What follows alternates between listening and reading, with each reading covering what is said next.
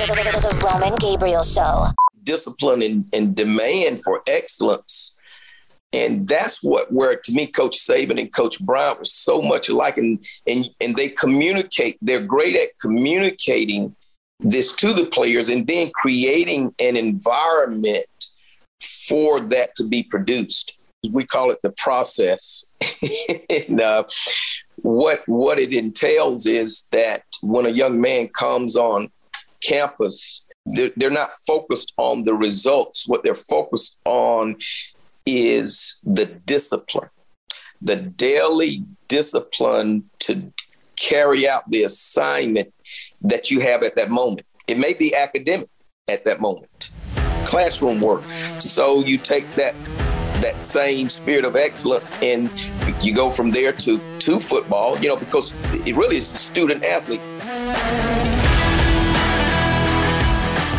Welcome to the Roman Gabriel Show. Faith, family, sports. Roman goes up close and personal with high-impact difference makers from the world of sports and entertainment. Get more exclusive content at www.romangabrielshow.com. Now, here's your host, Roman Gabriel. Welcome to a new edition of the Roman Gabriel Show. Coming in with me is former Denver Broncos and Alabama football legend, Jeremiah Castille. He played on the 1979 Alabama team that was the sixth and final national championship under the legendary Tide head coach, Paul Bear Bryant. As a college football All-American, he set a school record with 16 career interceptions, a third-round draft pick to the NFL with the Tampa Bay Buccaneers, and then to the Denver Broncos. He's best known for his 1987 AFC Championship heroics in the game that's now famously known as the fumble. He separated the ball from Browns running back Ernest Biner at the goal line that put the Denver Broncos into Super Bowl 22. All three of his sons followed him in playing Alabama football and winning some national championships. For over 2 decades, he has served as the Alabama football chaplain, mentoring several generations of Alabama football players to pursue excellence on and off the field. Jeremiah shared his special relationship with Paul Bear Bryant and how it shaped his life, and his relationship with his current head coach, Nick Saban. We talked about what the secret to Alabama football has been over these many years and what makes it so successful. We also talked about number 1 draft pick, former Alabama quarterback and now New England Patriots quarterback, Mac Jones, and a very special Legends Alumni Alabama football event that's coming up this December. Get ready. Yes, I'm going to say it. Roll Tide with Jeremiah Castille. And remember, for all things sports and entertainment and exclusive content, go to RomanGabrielShow.com. That's RomanGabrielShow.com or anywhere you listen to podcasts. And now streaming on dbnatelevision.tv. That's dbnatelevision.tv. Welcome to the Roman Gabriel Show. RomanGabrielShow.com, as well as on anywhere you listen to podcasts, syndicated radio, and DBNA Television, dbnatelevision.tv. And we got as usual, our show's all about faith, family, and sports. And we've got I hate to call him a young man. He looks like a young man, but we're about the same age. He played DB at Alabama on the last team that Bear Bryant coached on that great dynasty. 6 years in the NFL, a third-round pick. You probably remember him most for the play he made on Ernest Biner in the playoffs before Super Bowl 22, helping the Broncos get to that game against the Washington Redskins and played on those Denver Bronco teams that were so good. And he's been the chaplain for the University of Alabama for the last 20 years, and 2 sons, Caleb and Tim and Simeon, actually 3 sons that have played football. And I've met his son, Caleb, who's been on this show through Woodlawn, the movie that he was in about Tony Nathan's life running back at Alabama. So that's a big lead up, but we got a lot of things in common. Jeremiah Castille is with us, former Alabama and NFL DB. How are you, buddy? I'm excellent, Roman. Thank you for having me. Hey, it's great to have you on the show. And like I said, I got to know your son a little bit, had an opportunity to interview him a couple of times. He was actually at Super Bowl when they were promoting the Woodlawn movie and the DVD, and him and Tony came by, and what an incredible story. The whole Tony Nathan story. And everybody, if you haven't seen the movie Woodlawn, it's available on Netflix or Amazon or any place you can get it. You really need to see it, because what Jeremiah and I are going to talk about has a lot to do with that. Jeremiah, first of all, what's it like to have the opportunity to use your platform as a defensive back for the Denver Broncos, as well as the opportunity to have three of your kids that had the opportunity to play college football and to share that experience at the University of Alabama and be the chaplain to work with these young men. And Nick Saban has built an incredible program that built on what your coach, Paul Bear Bryant, did, right? It is. He has continued, Coach Saban has continued to just really the foundation that was laid by Coach Bryant. And I think the success of Coach Saban has come because of they're so much alike in their philosophy about life. And that's faith and family, character, the development of young men. So that and those, to me, behind the scenes, that's what have made both of those coaches great coaches. And really with my sons playing, Roman, I'm really I like to tell people when I speak to if it's a businessmen group, I said I'm a product of leadership. Really, it's people can be in awe of what your accomplishments are, but somebody had to download or instill those principles in a life. So Coach Bryant was a big part of that. My mother and my father were a big part of that, and my coaches in high school, in middle school, were a big part of that. So I'm just the philosophy about life and how I was going to raise my children. A lot of it I got from my dad and Coach Bryant. Well, for college football fans that are this next generation that look at Alabama as, Nick Saban, I'd like you to tell everybody about one of the great coaches of all time that you played for, Paul Bear Bryant. Talk about Coach Bryant. And we're, of course, going to talk about this incredible event that's coming up, the 50th anniversary of integration into college football, that Bear Bryant had a big part of, this night of legends. But you played for a legend. Talk about your experience and what Bear Bryant was all about. Tremendous experience. I'm so thankful that God had in his plan for me to play for Coach Bryant. I was there from 79 to 80, the 82 season. Those 4 years was Coach Bryant's last 4 years. I had the tremendous opportunity to play on the last national championship team he coached, which was a great team in 1979. That team went 12-0. Didn't lose a ball game, and actually tremendous leadership on that team. And if you could go and where are they now, you find a lot of those guys went on to be very successful. To me, the key to Coach Bryant's success was his wisdom in realizing that he was in the business of helping boys become men, is the way I like to put it. And he did that by setting very high expectations and the demand for excellence, tremendous demand for excellence, and a tremendous work ethic. And so all of these things, I just, as I like to tell people, I bought in, to all of it.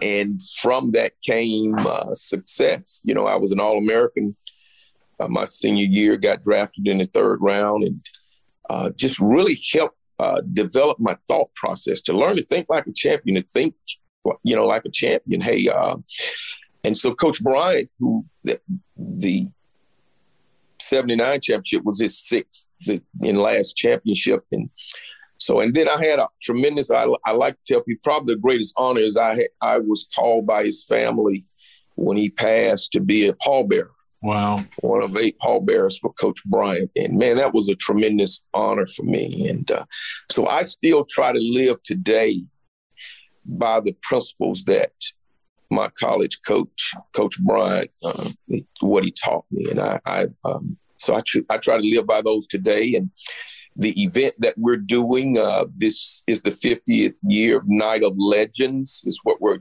titling it, because those guys were true legends that were the first classes of African-American players that came to the University of Alabama and paved the way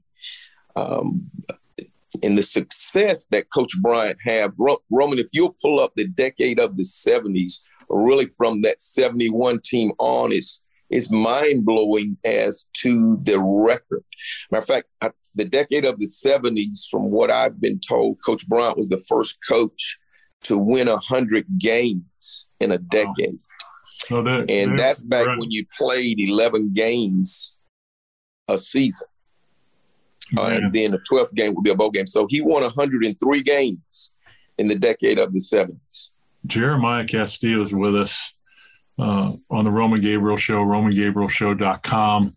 And Jeremiah, I watched your team. Everybody did on television. Growing up in Southern California, and of course we were big USC fans. And what John McKay did at USC at that time was absolutely incredible. So when those two teams matched up, and I believe that was the 1970 game in Tuscaloosa, is that right?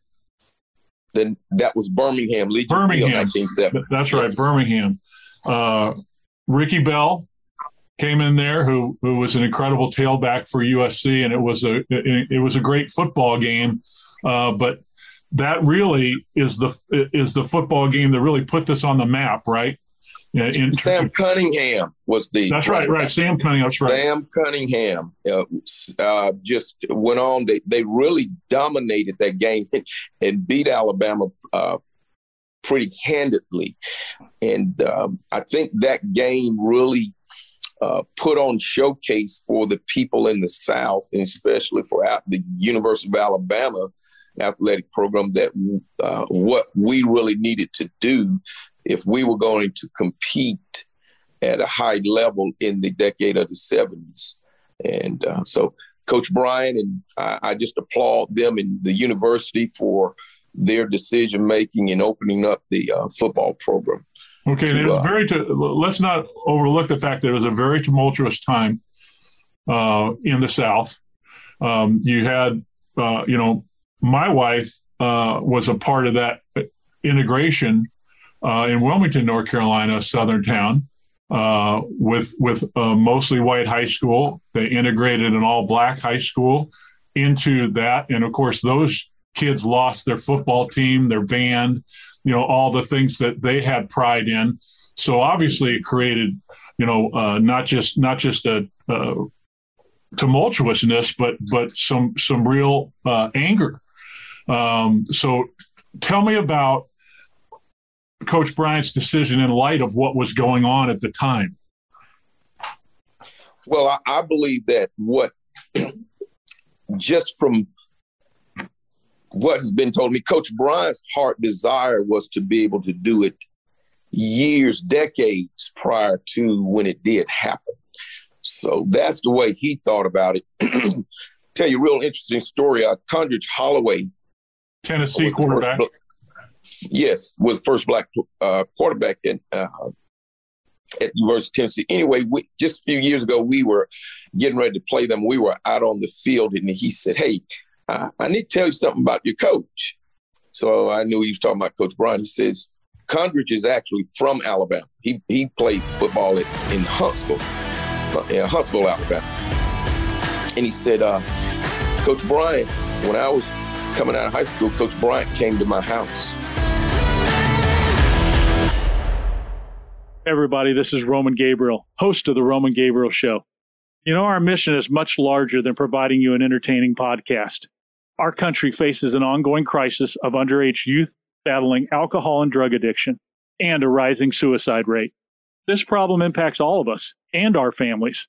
Our nonprofit, the Sold Out Youth Foundation, has been my passion since 2003, impacting hundreds of thousands of middle and high school students, challenging them to an alcohol and drug-free life, while providing a life-changing interactive online education platform, teaching students valuable life skills and success principles, equipping them to pursue their passion and dreams. I need your help. Our program is successful because of people just like you who financially support our movement. Please give safely and easily today by going to our website at soldouttv.com. That's soldouttv.com, and click on the red donate button. Or right now on your cell phone, text SOLDOUT20 to 484848. That's SOLDOUT20 to 484848. All donations are 100% tax deductible, and believe me, any amount will help. Your generous gift can help one more child stay on the right path to health, wellness, and success. Thank you, and be sold out.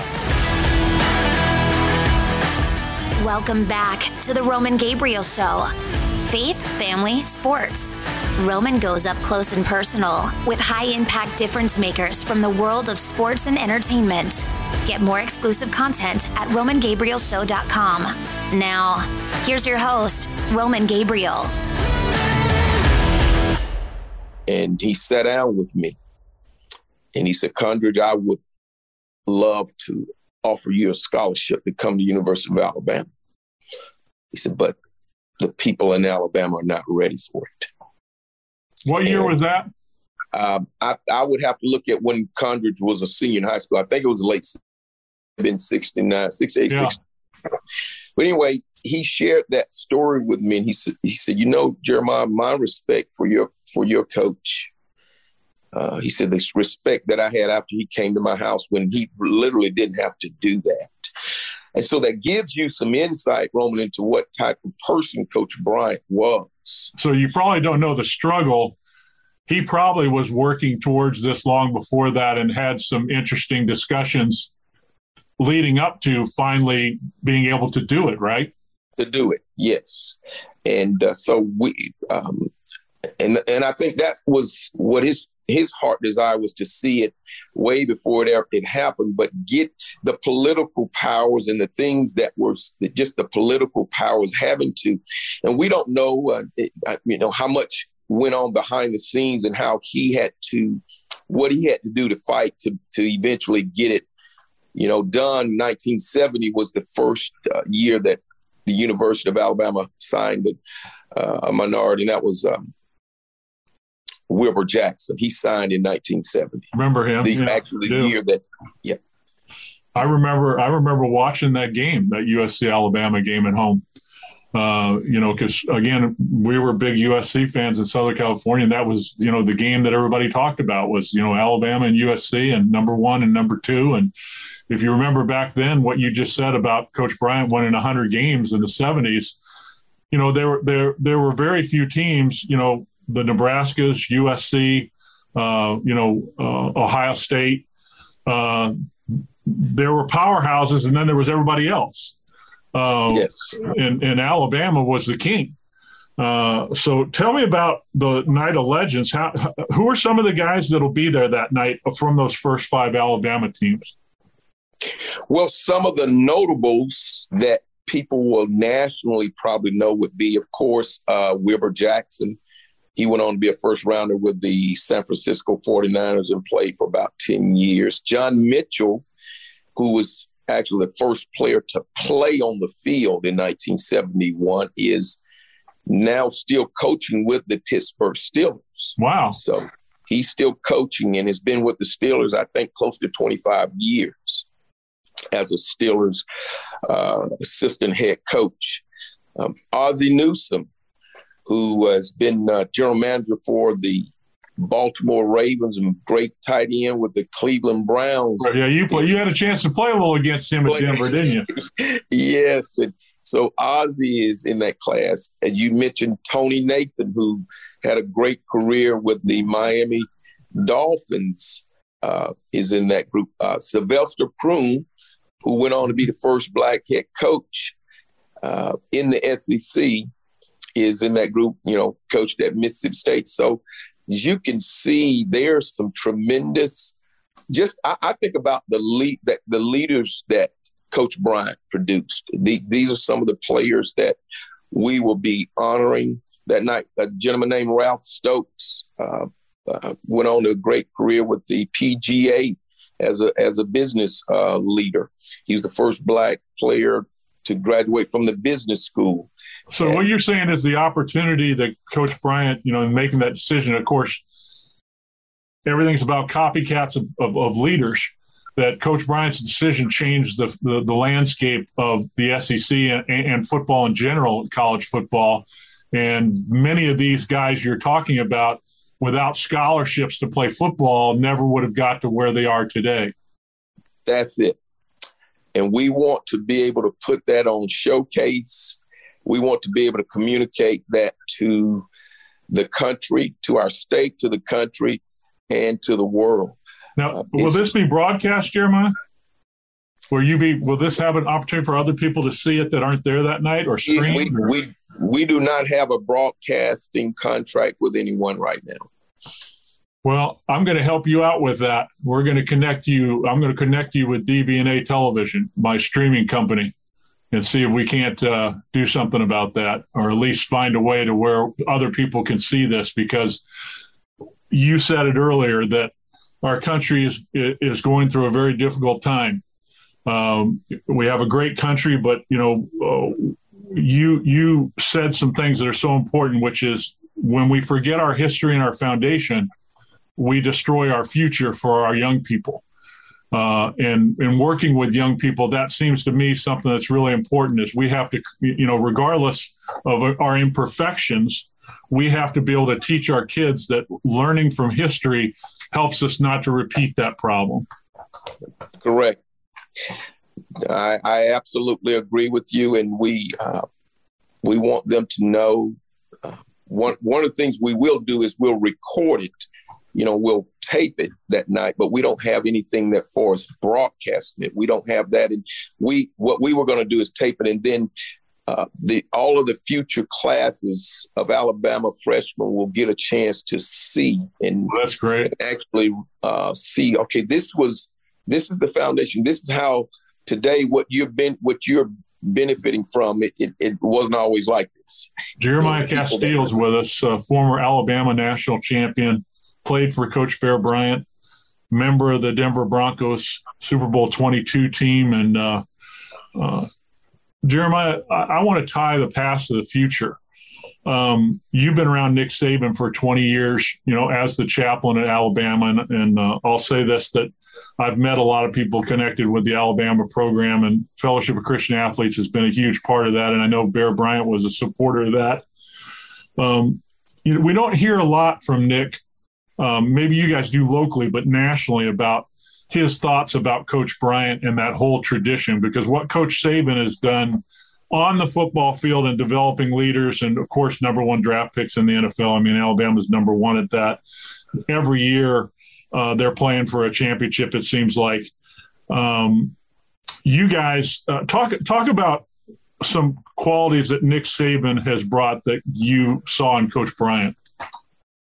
The first one I would share with people is the spirit of excellence. Tremendous demand for excellence. We're going to do things exceptionally well. We're going to be great at it. And the demand for that, there is no room for compromise.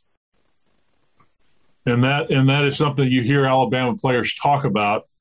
I talked to somebody brought this up when they talk about Alabama right now, which is, they got it made because they get the best players. They've always got incredible talent. But my response to that is, which a lot of people don't ask this question, it's just as difficult to deal with losing as it is to deal with the expectations of success.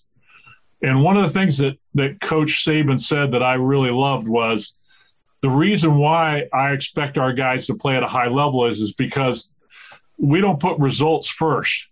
Everything's about the day of, about your job, one play, one series, one game, no matter who we're playing. We demand excellence from each player on every play, and that improvement happens. And when that improvement happens, the winning comes. So these Alabama teams that you were on, when you have a number one expectation, everybody's expectation, especially your fans, are up here all the time. And anytime anybody gives you a game or comes close, then what's wrong with Alabama? Or one loss, what's wrong with Alabama? So talk about how difficult that is from a mindset for a 17, 18-year-old kid to develop that mindset, because it's really easy to look at the success you're coming into, look at the past tradition, and say, we're Alabama, we can cruise to victory. Well, what you just described is, we call it the process. And what it entails is that when a young man comes on campus, is that, again, as you say, they're not focused on the results. What they're focused on is the discipline, the daily discipline to carry out the assignment that you have at that moment. It may be academics at that moment, classroom work. So you take that same spirit of excellence, and when you're in the classroom, hey, I'm going to put forth tremendous effort and enthusiasm in accomplishing the academic side. And then you go from there to football, because it really is a student athlete. So you go from there, you go from the classroom to the field, and you take that same discipline and demand for excellence. And that's where to me, Coach Saban and Coach Bryant was so much alike, and they communicate. They're great at communicating this to the players, and then creating an environment for that to be produced.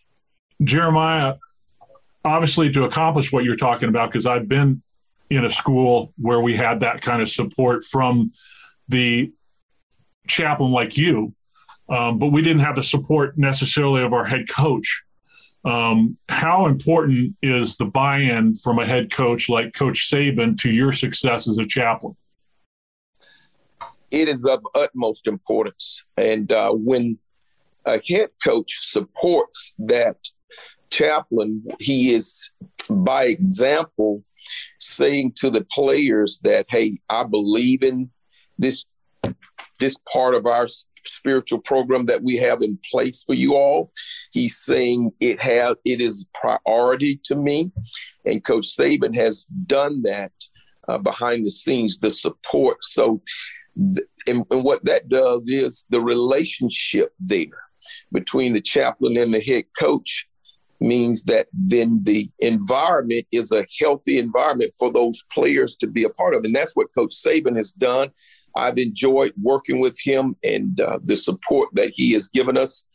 And I think that it has directly reflected on the success that people have seen over the last 15 years with the University of Alabama football program.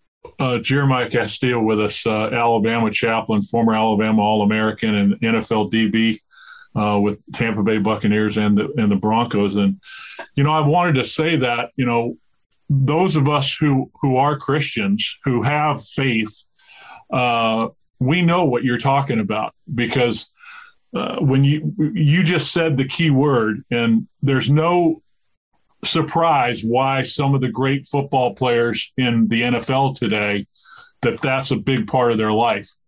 I've been covering the NFL for 30 years, and what you just said, when a player comes in with that kind of balance in their life, it just makes for a transition that's so much easier, right? Yes. Well, that's what I experienced. I was involved with Campus Crusade and their discipleship program on campus at the University of Alabama. And I was involved for 3 of the 4 years I was there. When I got drafted and was a rookie at Tampa Bay, I was ready spiritually for and mentally and physically ready for the adjustments that I needed to make in the NFL. I was able to handle the lifestyle, the things that comes with success. And it was because of this spiritual foundation that I had. So I want to talk about a player that a lot of guys in the media are talking about today. He was a number 1 draft pick of the New England Patriots, your quarterback last year, who set all sorts of records, national champion himself, Mac Jones. We hear a lot of people who really don't know what goes on in a locker room and don't know what a quarterback deals with in the transition from college to the pros. But you do know that. What are some of the things, Jeremiah, that make Mac special and why he's having so much success? The first word that comes to my mind is humility. When a man is in a place of humility, then that he places himself in the greatest place to be, to receive as a student all the things that come at us in life. And that's for me, that's what I with Mac is when you're humble, whether you got a great game or not a good game, you keep that even keel about you. When you're humble, you're able to with your teammates, you gain the respect of those that are older and younger with your teammates, those that are your coaches. And so Mac has just carried himself from the day he came on campus at the University of Alabama in a very humble way. And I would just attribute that to how he was raised.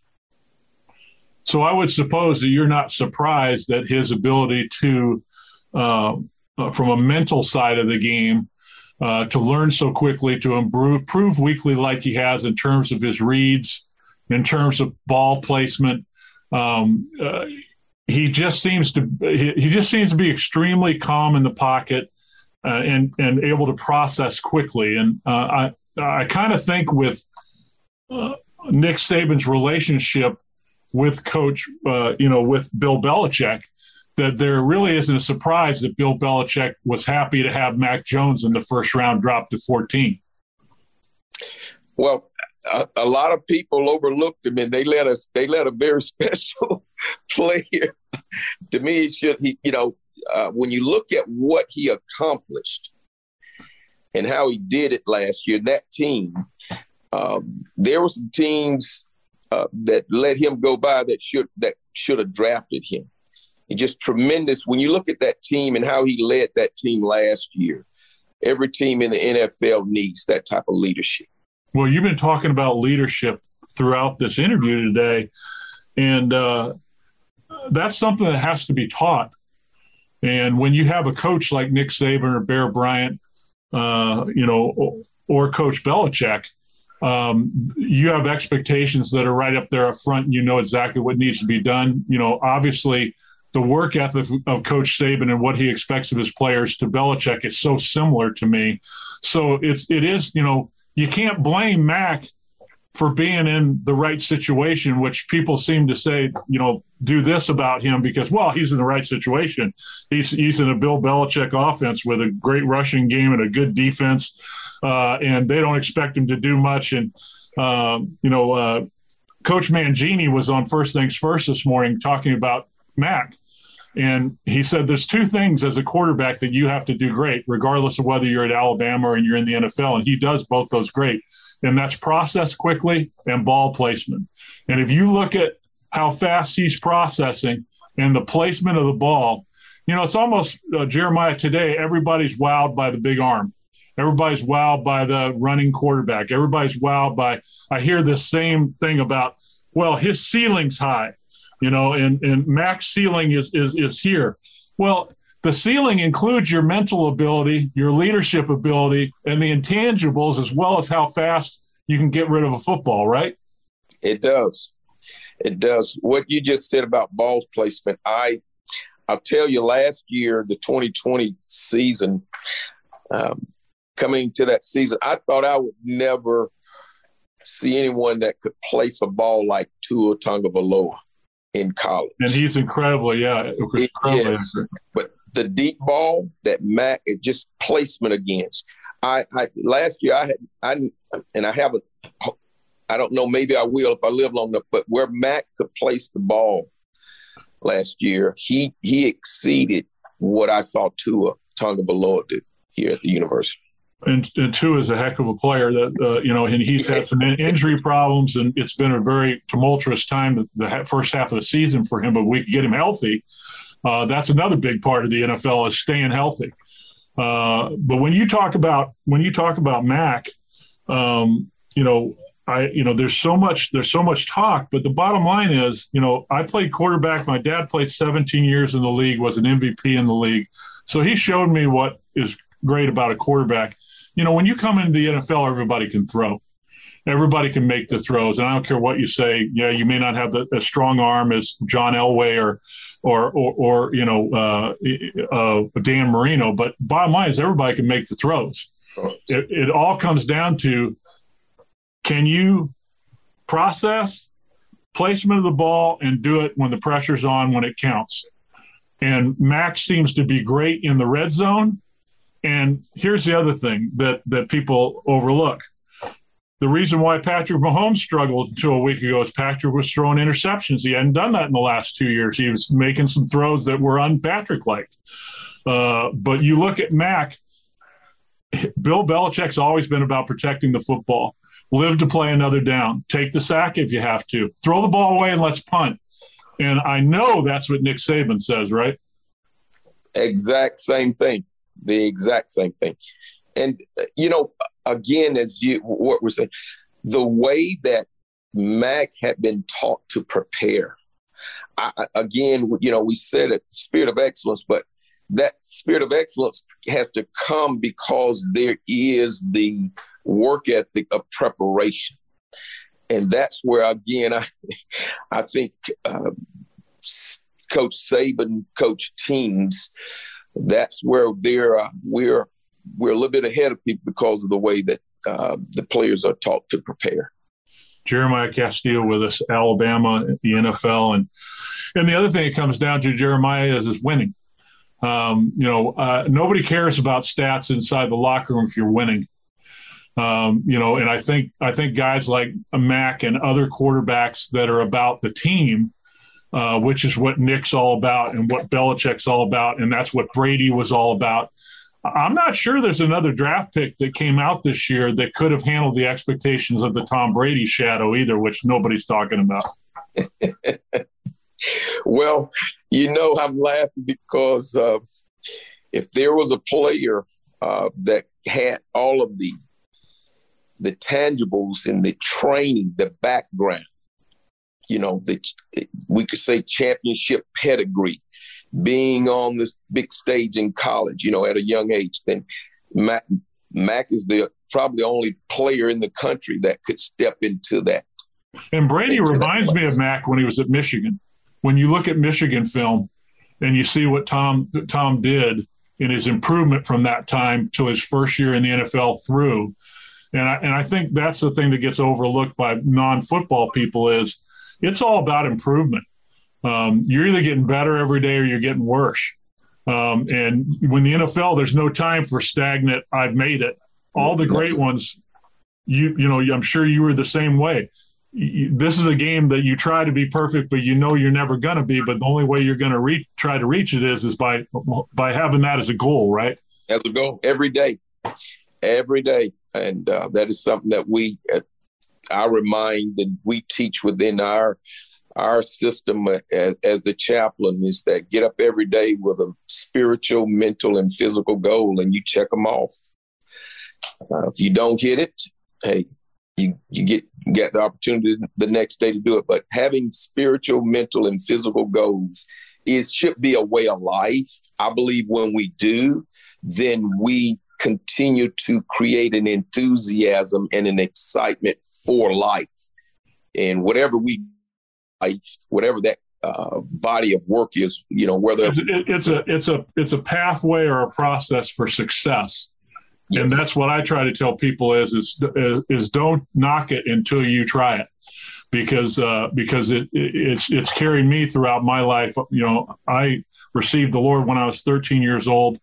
And it was through the process and discipline of football that the faith side of me kind of made sense, because the two things are so parallel. So it was real easy to take spiritual lessons and apply them to football, and then football to spiritual. So they're kind of ingrained in us. And then you take the results, and you apply that to the rest of your life. So it's not something, when people say, well, football was 20 years ago. Well, football was 20 years ago, but the lessons learned are today, every day. And setting goals. You continue to set goals. I was speaking to a group here the other day. I said, hey, I still train at a high level. I still work out at a high level. Me and too. People like, why you do that? Because I have to have goals. The quality, it's all about the quality of life. When you went out to play a game, what do you want the quality of your play to be? You want it to be poor? You want it to be excellent? So to me, it's the quality of life. When I'm communicating with 18 and 19-year-olds, they're full of life. So you better be full of life. They've got their whole life in front of them. They're excited about life, what they're trying to accomplish. Well, they don't need a dead guy in front of them. They need a guy that's still full of life. Well, Jeremiah, you're just one of hundreds and hundreds of players that I've talked to over the years that I talk about this all the time. It's not about what happened in your football career. When you were playing, that was a major focus. But how do you take the attention that is put, fairly or unfairly in the United States? It's all about sports and entertainment. It's the way we spend most of our time. If you're a father, if you're not watching a football game or going to a football game with your son or daughter or a sport, then you're out playing it with them or spending time with them or watching something like that or spending money on it. I always try to tell the story on the Roman Gabriel Show. This is what we're all about is, either you're going to use that platform to make a difference in people's lives, because success isn't just about your success. It's about how you take that success and you multiply it to others. And of course, that's a spiritual dynamic as well. That whole multiplication factor of how Jesus took those disciples and turned it into what it is today, millions of believers. That's a process that's true. And it's so exciting to see people like yourself and others that take that platform seriously, that retirement isn't an option for us at our age at 60. Retirement's for when we go see the Lord, and we're still going to be working, but you're probably having as much fun today as you had when you played, right? Amen. I'm having more fun because I don't have to worry about injuries. Uh-huh. I don't have to worry about, whether my ACL is going to be blown up. But what you're saying, the way that I like to put it, Roman, is that, playing from high school to college to pro, I became a legend. But how do you move from being a legend to leaving a legacy? Right. There's a difference. And so you're going to leave a legacy. That is what so how do you multiply? How do you impart the blessings and the principles that help you? How do you give that to other people? And so that calls for discipleship. That calls for pouring into that next generation. The whole mentoring concept. Yes. And so that's what we have spent our lives since I left. Even when I was playing football, I was involved in disciple and mentorship. And so that's how we've spent our life doing that. And it is the most exciting thing you can do with your life. Hey, this is Nick Ruffini from Revoice Media, and I'm the executive producer of the Roman Gabriel Show. We got involved with this show because we realized that Roman has a passion for educating the next generation, and we need your help. We need you to be a donor and go to soldouttv.com and donate, whether it's one time or an ongoing basis. Please help us educate the next generation by becoming a donor. Go to soldouttv.com and click donate. And remember, you can help us at the Sold Out Youth Foundation by donating. Text Sold Out 20 to 484848. That's Sold Out 20 to 484848. and help us help your students to stay drug and alcohol free. Welcome back to the Roman Gabriel Show. Check out more at RomanGabrielShow.com. Now, here's your host, Roman Gabriel. Well, you and I are examples of Bill Bright's huge vision at Campus Crusade, which was using students to change the world. And he left that legacy. I kind of compare him to Bear Bryant and to Nick Saban, because Bill Bright had a vision of how 17, 18, 19-year-olds could change the world. Amen. And you and I are descendants of over 50 years of that. Yes. And that's what Coach Saban, by cooperating and being, and he sees the results. He knows what the spiritual side does for players. But what he's done in his partnership with you and with those who are concerned about the spiritual status of players is he is building a legacy of leaders that will go on forever, much, much, much farther than 11-0 season. Yes. And I know that he sees that, because you can tell by the way he cares about his players and the way he deals with his players. And I want to, before I let you go, I'd be remiss, because you played for another coach like that, Coach Dan Reeves, with the Denver Broncos. Coach Reeves played for Coach Landry. Tom Landry was probably the NFL equivalent of Bear Bryant. The Cowboys were the most dominant team of the 70s. And Coach Landry believed in that faith, family football philosophy. Roger Staubach was one of the first guys that I looked up to as a young quarterback playing college, because I saw Roger Staubach as the guy who put faith, family, and football in that order and was the best in the business. So that really intrigued me, because it was one of the first guys to speak out about a relationship with God. Another guy was Steve Barkowski of the Atlanta Falcons.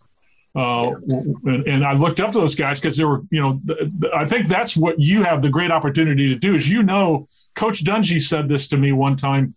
I was interviewing him after his Super Bowl victory when his first book came out. And he told a story about addressing his players. And he said, guys, and it was totally opposite from what I had learned from a lot of my coaches, that was like, hey, when I have you on the football field, it's all about here. And as long as you do it here, whatever you do out there when you leave here, that's your business. But what Coach Dungy used to say is, hey, I know you guys are great football players, or you wouldn't be here. My goal is that you be great fathers, husbands, great in the community. Amen. Because that's building a legacy of leadership, because some of you are only going to play 1 year, 5 years. Maybe some of you will get 12 in. But the bottom line is, I want you in the future to be the kind of leaders far after football. And that's to make you men is what I'm all about. And a perfect result of that we got to see, because when Coach Dungy got inducted into the Pro Football Hall of Fame 4 or 5 years ago, we had filmed all of his players about Coach Dungy, just the same you talk about Coach Bryant and Coach Saban. And they talked about, at that time in their lives, many of them were single, or young parents. But then 10 or 12 years later, we talked to those same guys, and what was the first thing they said? Today, everything that Coach Dungy taught us about being men, about being leaders, about legacy, that's what we so appreciate Coach Dungy for. Yes, the Super Bowl was a great thing, and winning was a great thing, but what he's done for me as a person, I'll never forget. Yeah. Well, as you're talking, Roman, my mind goes to the Vince Lombardis, the John Wooden, all of these, the great coaches, football, basketball, what you're saying, they had a wisdom and understood that they were. I shared this, our last game of my senior year, I played in the Liberty Bowl.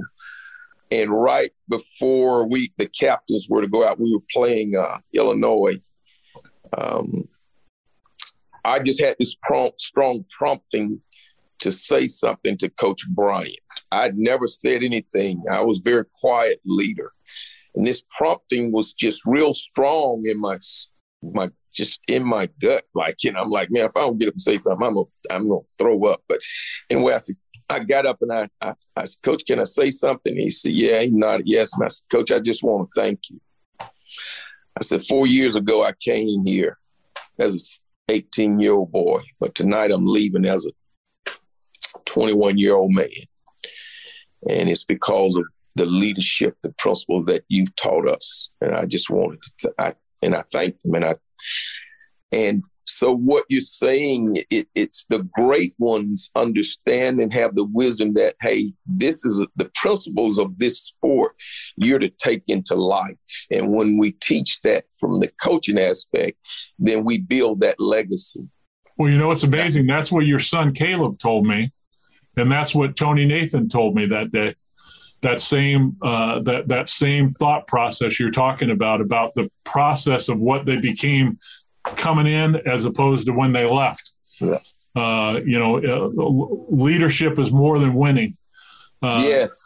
And I think it's a testament to the tradition that you were part of with Coach Bear Bryant and what Nick Saban, thank God for Nick Saban, because, that's what happens when you have a legacy. You have a responsibility to live up to it. And it isn't just about W's. It's about, are you developing men to be leaders? And I think you and Nick and the whole process at Alabama, there's a reason why you guys are at the top every year. It's because there's a process there, and that process is far more than practicing football games and playing games in the fall. Winning is just a byproduct of it. It's the philosophy of how we need to live our lives. And when we can communicate that to the next generation, in our foundation, Jeremiah Castille Foundation, we said, and this is something that I got from Coach Bryant, we invest to influence, to impact, to inspire the next generation. That's it. Jeremiah, you and I are like brothers, man, because our foundation, the Sold Out Youth Foundation, which is why this show exists, to help raise awareness that kids would not only follow their dreams and goals and reach their God-given potential in their life, but that drugs and alcohol wouldn't be part of that process. Amen. That's a message. I hope everybody out there, there's been 48 episodes of this podcast and 20 years of this show. I hope that you guys continue to see that, what Coach Dungy told me, 98% of the football players out there, this is what they're about, guys. This is what they're about, making a difference in people's lives. They understand and are humble about the fact that they got the opportunity to play football, but that football was used as a tool to make a difference in people's lives and to generationally change the next generation of young people and leaders. And, we always hear about the negative, Jeremiah. We always hear that's the popular thing to do today is to single out the few.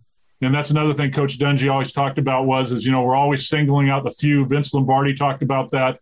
I'm tired of talking about the ones that do it wrong. Let's talk about the number of people that do it right, and let's celebrate the people who do it right. And I think part of the racial component where we're in, Jeremiah,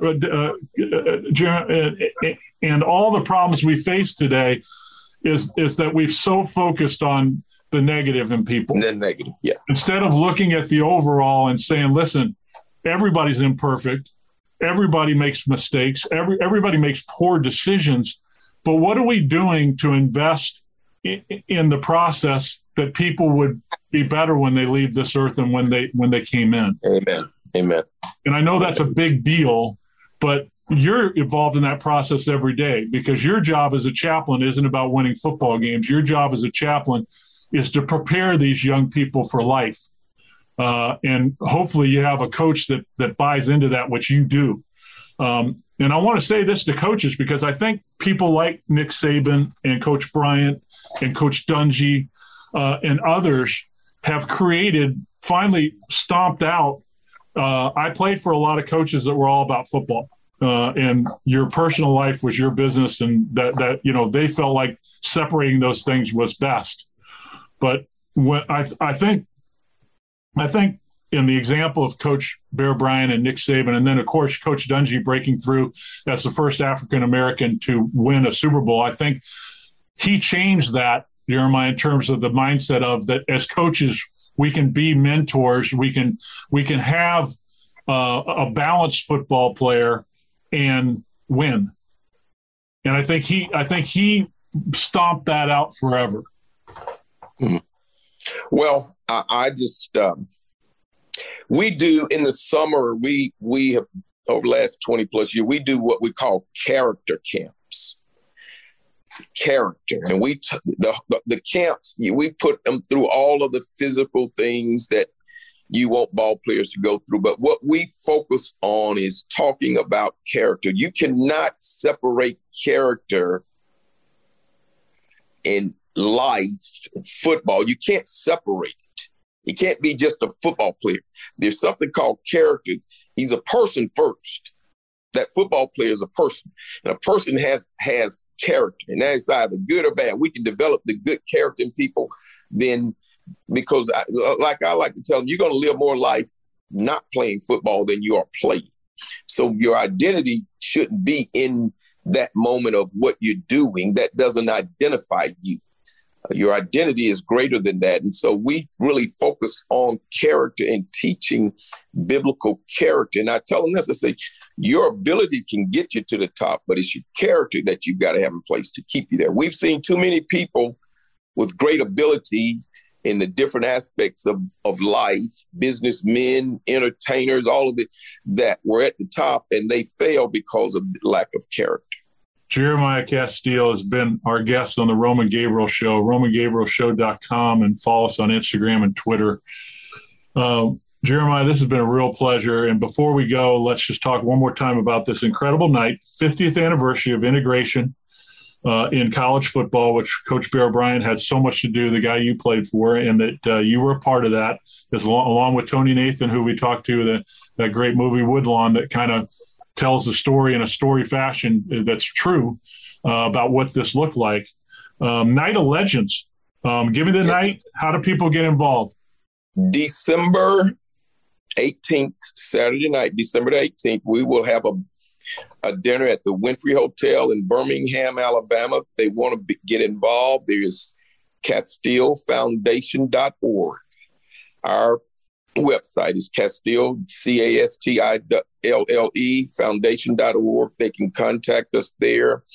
And it is December the 18th at 5:30 p.m.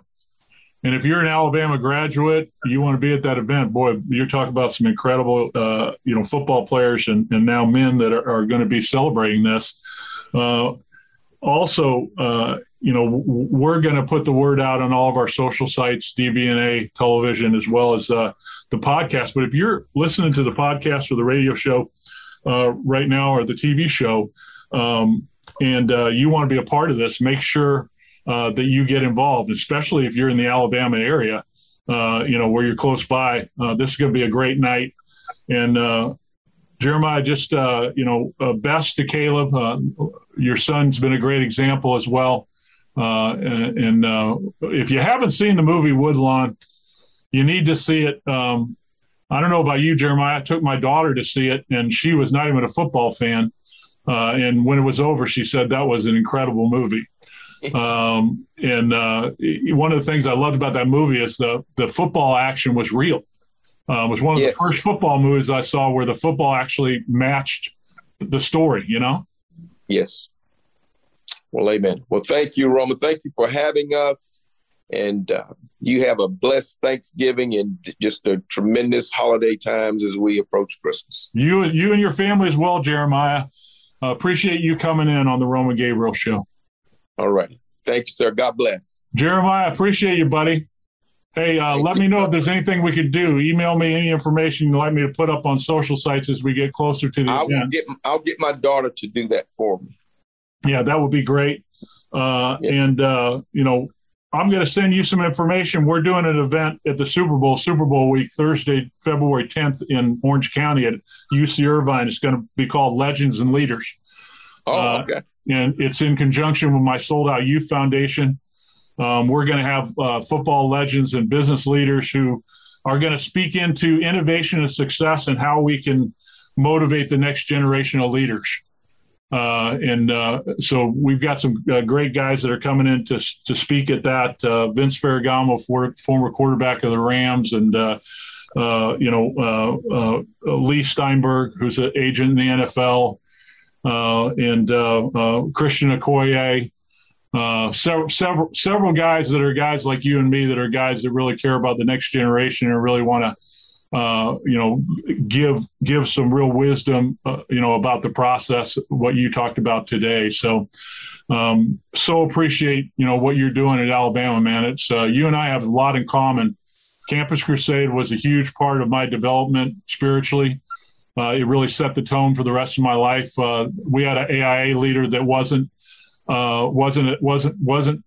he was a Crusade guy, so he expected us to be like every other student. We weren't allowed not to miss Wednesday nights. We were on, with every other student. He just said, hey, you're not going to be, special football players. You're going to be Christians when it comes down to, what we're doing at Campus Crusade. And many of us went into full-time ministry, looked up to him. He was a great mentor to us. And that treatment of treating us like everybody else and expecting us to do like everybody else really gave us what you talked about Mac Jones, that whole humility to recognize that we're no different than anyone else. We just happen to have a platform that we can speak loudly on. But it's really exciting to see what you're doing at Alabama, man. Just I've been so impressed after talking to you today. It just has opened up the reason why Alabama is so special and why it's so incredible, the success that you guys have had. It's much more than football. Yes, sir. It is, and you understand that. I try to just give people insight behind the scenes, and you and I know it's every good and perfect gift comes from the Lord, and when you have success the way that over a period of time, like Coach Bryant, Coach Lombardi, even Coach Lombardi, I've heard tremendous stories on him and his. But Coach Bryant, I tell people this. I said, one of the things Coach Bryant and Coach Saban have, their love for their players. Their love. I tell people, I said, man, Coach Bryant, because he loved people. You knew that. Well, if you're not a people person and a coach, then you're in a lot of trouble. And apparently, I played for a couple of those, but I learned a lot, from the football side, but not much from what you're talking about. And that's why over the last 20 years of being around guys like you, one of the special things about this show is every time I have a guy like you on, which is regularly, I'll look at something you're doing and say, listen, can I take one thing that they're doing and apply that to my own life? Or is there something that person said that I need to look at as a negative aspect that I need to improve? So, one of the great things about being around leaders and being around spiritual leaders is, so, one thing my dad taught me as a 9-year-old was, you have to, don't be afraid to be around, people that are better than you on the football field, because it causes you to take your game to a new level. There's expectation. But I applied that once I became a Christian from a spiritual standpoint of how make sure that you're iron sharpened iron, that you're around people that are challenging you spiritually to be everything that you can be. Amen. Well, Romo, when I got to Alabama, and I grew up in a home, I'm number 8 of 9. My parents had a 4th grade education. We grew up real poor. I grew up in a house that was condemned. That is, when it rained in the house. And so I was the first one to graduate from high school in my family. And so there was drugs, alcohol. I just grew up in a low income area of town, and there was not, my dad was a hardworking man, but he had a 4th grade education. He was a World War II vet, but there was not a lot of expectation as far as getting an education and going up. But what God did was we have something. The Lord saved me at 13. Me, you. And, I was 13 too. And I was the first one in my family saved that walked with the Lord, and God took that and he used my life to minister to all my family members and sisters and brothers. And my mother had a tremendous drinking problem. She was an alcoholic, the vision for me as a teenager was one day I could see my mother sober.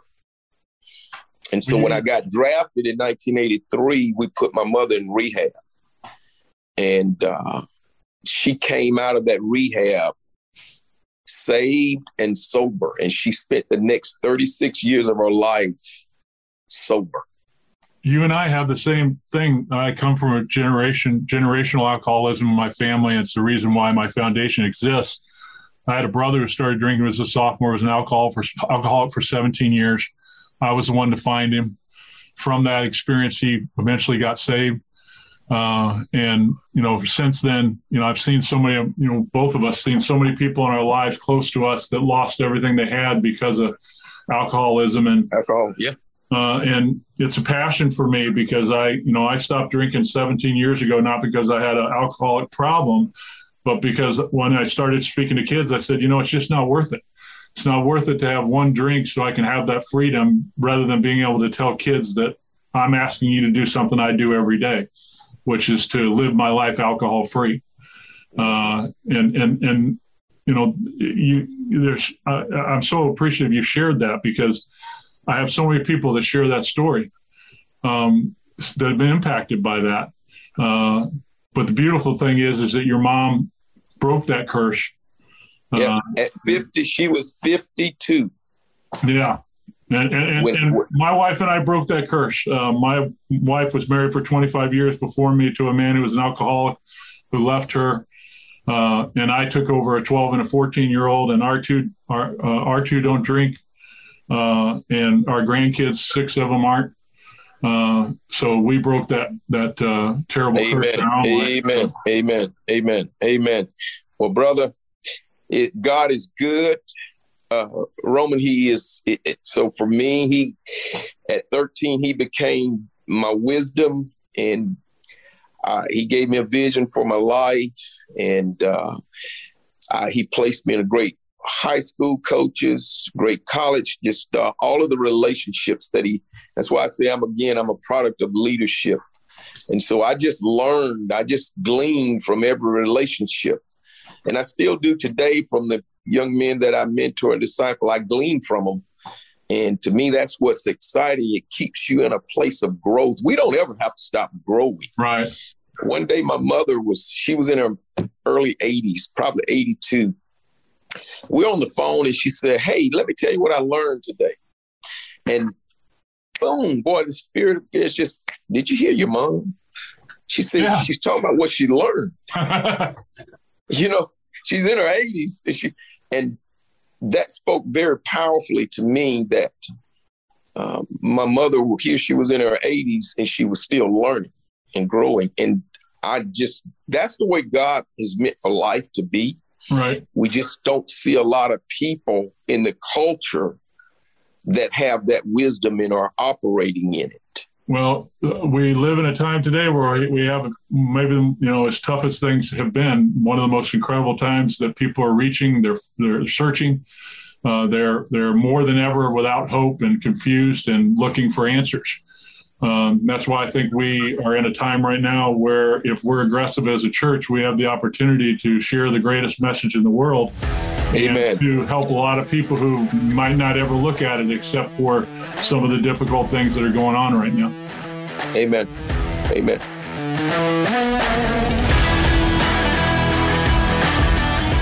Thanks so much for listening to The Roman Gabriel Show. If you enjoy the podcast, please leave a rating and review on iTunes, and be sure to subscribe on iTunes, Google Play, Stitcher, or anywhere else you listen to podcasts. And remember, you can help us at the Sold Out Youth Foundation by donating. Text SOLDOUT20 to 484848. That's SOLDOUT20 to 484848. And help us help your students to stay drug and alcohol free.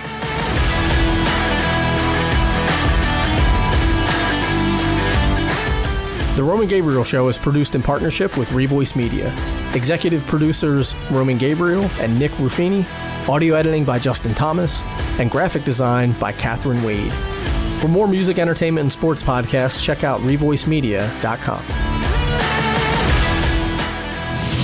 Listen to The Roman Gabriel Show at RomanGabrielShow.com or wherever you listen to podcasts.